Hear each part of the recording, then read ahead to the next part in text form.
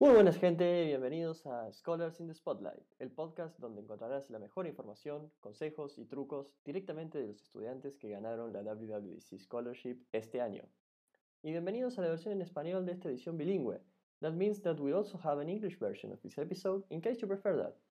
Sin más preámbulos, hoy nos acompaña un estudiante de artes visuales, artista de varios packs de stickers para iMessage, desarrollador y creador de Colors Emotions Palette y ganador del 2020 Swift Student Challenge, Javier Gallo Roca. Buen día, Javier, y gracias por estar aquí conmigo. Hola, buenos días. Gracias por la invitación. Es un honor, como siempre. Javier, ¿por qué no nos cuentas un poco cómo funciona tu proyecto que has mandado al WWDC este año, Color Emotions Palette? Sí, pues Colors Emotions Palette es una paleta de colores, es una aplicación en la que tú creas una paleta de colores, pero basada en tus emociones. Entonces, tú tienes como una lista de emoticones donde puedes elegir las últimas emociones que has sentido, representadas en esos emoticones, y con base a esas emociones, al final, pues vas generando tu paleta de colores. Entonces, como un proyecto mucho más personal, no es tanto como funcional, porque digamos que para cada persona los colores, el color que representa cada emoción puede ser completamente diferente. Yo usé, por ejemplo, una rueda de color de Plotchik, se llama el personaje, que él dice que hay 8 emociones principales y a cada uno le asigna un color, pero pues, por ejemplo, para ti, qué color representa la alegría o la tristeza Y sí, acá estoy viendo la rueda, sí, por ahí generalmente se asocia, viste, la alegría con el amarillo, pero la tristeza es más bien los colores oscuros, ¿no? Por ahí más. Generalmente se usa con un azul, yo por ahí lo veo más así un violeta oscuro. Sí, yo también lo veo como con un violeta pálido. Exacto, entonces como algo más subjetivo y depende como como de la cultura de cada persona y el contexto. Entonces, digamos que era algo un poquito más como hacia lo artístico, porque pues yo como artista visual también tiendo a irme un poco hacia allá. Y pues lo construí todo en Swift UI. Ah, sí, eso es genial. Eso es muy bueno y se ve claramente la inspiración del lado artístico, ¿no? Esta parte que estás brindando vos, digamos, muy bueno ver las diferentes miradas de los diferentes estudiantes. ¿Es tu primera vez trabajando con Swift UI? ¿Cómo lo venís trabajando por ese lado? Digamos, es muy interesante que esté todo construido en Swift UI, ¿no? Sí, literalmente aprendí a usar Swift UI como 2 o 3 semanas antes, pero se me hizo muy sencillo como usarlo. Y en realidad la aplicación es bastante sencilla el código como tal si tú lo ves, o sea, no es nada complejo. Claro, sí. Sí, sí, pero me gusta mucho la interactividad que tiene, ¿no? Que es algo que nos brinda los playgrounds de Apple, que esto de poder ir cambiando distintos elementos del código, como los emojis o los colores, de una manera más interactiva, ¿verdad?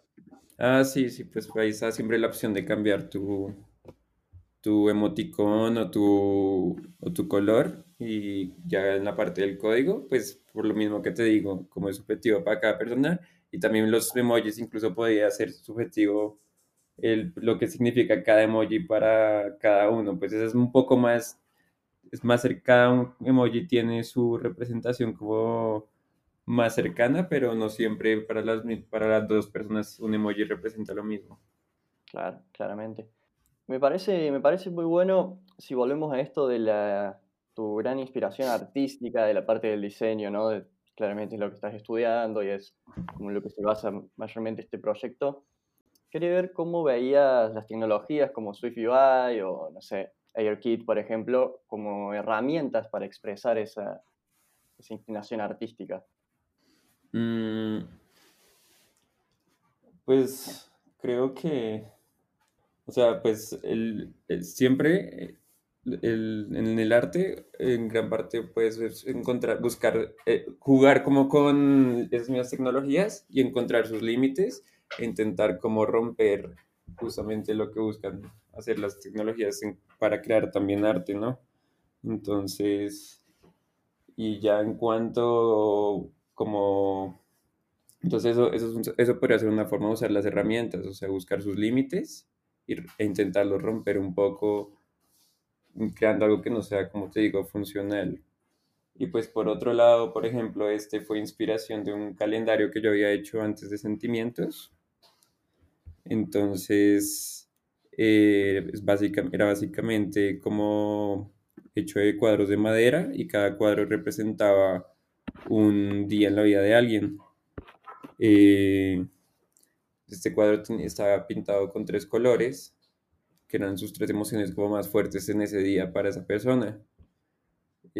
Pues con SwiftUI fue súper fácil llevar, como lo transformé un poco a algo un poco más funcional al convertirlo como de calendario a paleta de colores, pero pues fue muy fácil como hacer la conversión inmediata como de emoción a color.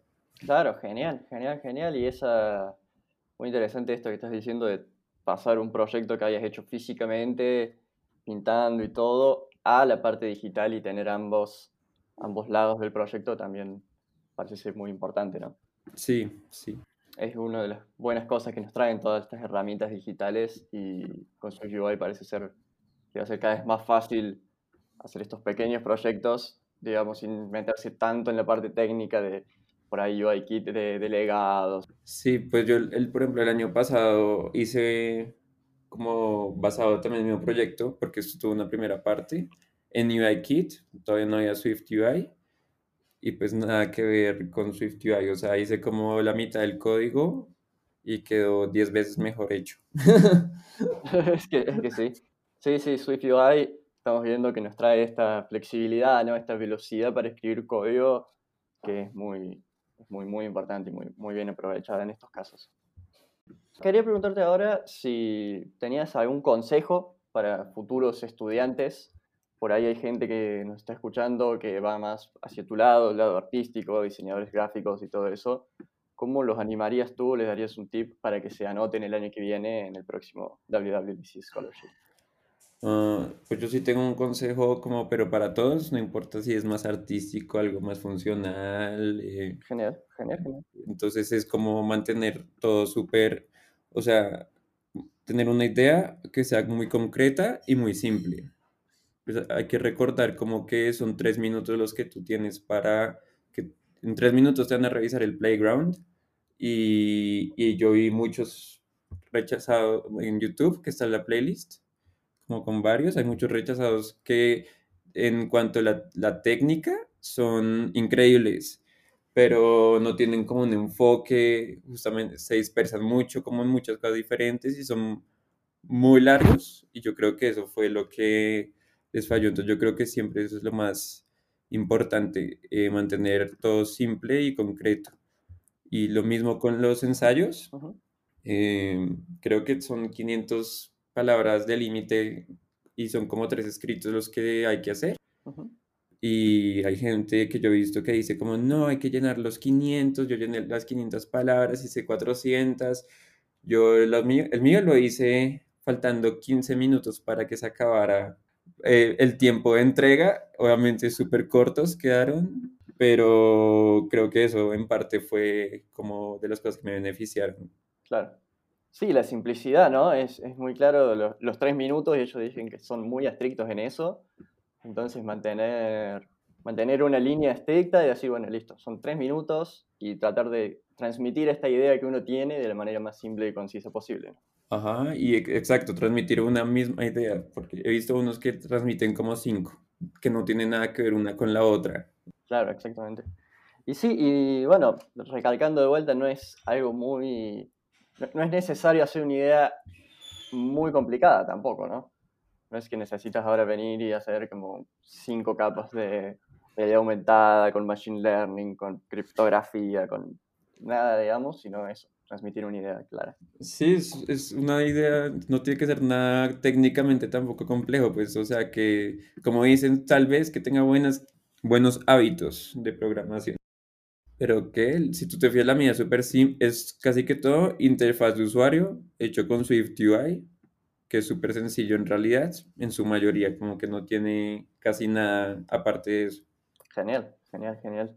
Está bien, esta es tu primera vez siendo un scholarship en WWDC, felicitaciones por eso. Así es. Y Este año está bien que WWDC ha sido diferente, ¿no? Es la primera vez que se hace un evento completamente online. Quería ver cómo veías tú tu experiencia como un scholarship este año, siendo el evento online, si has notado alguna diferencia, algo distinto por ese lado. Bueno, pues no puedo decir si he notado como tal mayor diferencia porque no he estado antes como en el evento, pero, o sea, en lo que hubo virtual, conocí varias personas y otros scholars. Hubo un día en el que hubo personas externas a Apple que hicieron varios eventos virtuales, entonces ahí pues tuve la oportunidad de conectar como con otros scholars, pero en general yo creo que pues, la experiencia real no sucedió y pues tocará esperar al año siguiente y esperar como otra vez ganar para que lo inviten a uno y poder seguir para allá.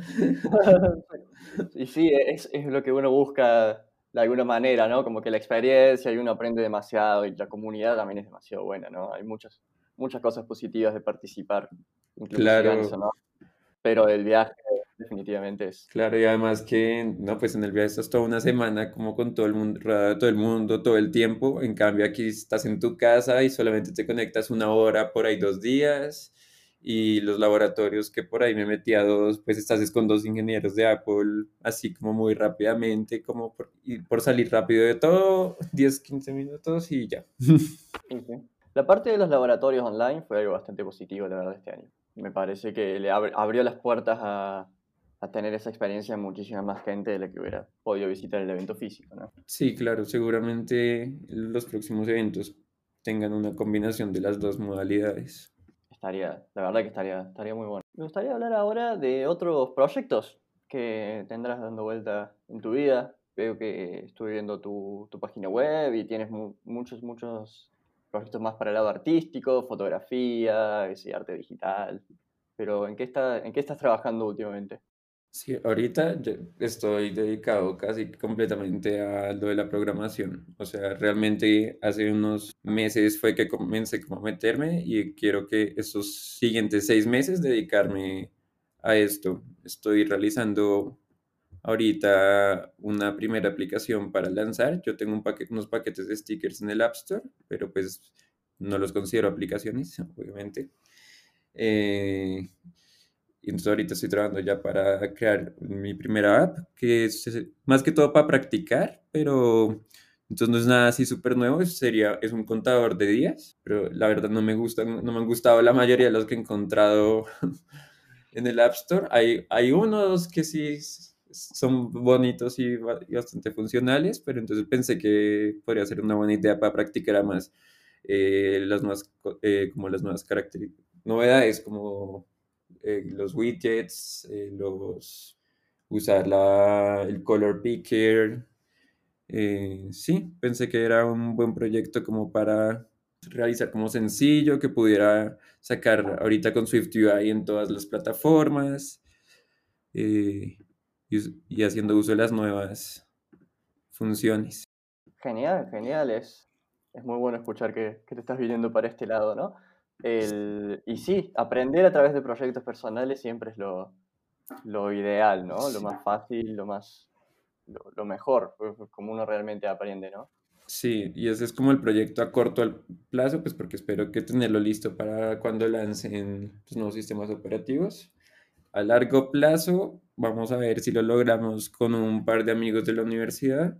Eh, Diseñamos esta aplicación para una clase un poco más artística, es como una red social, pero en la que no compartes imágenes ni texto, sino que compartes es el sonido de tu latido del corazón. Entonces tenemos así una interfaz eh, es- muy diferente a lo que vemos en todas las redes sociales pensada, pero obviamente es un proyecto mucho más avanzado, muchísimo, y entonces sí vamos a estar buscando como personas que nos ayuden.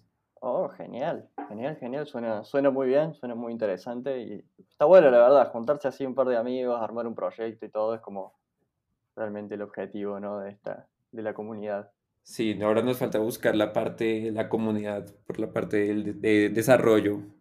porque dices, todos somos artistas y el único que medio sabe de programación soy yo. Ah, perfecto. Listo. Entonces abrimos ya mismo un llamado. Cualquiera que le interese participar, le escribe por Twitter a Javier y organizamos un equipo de desarrollo.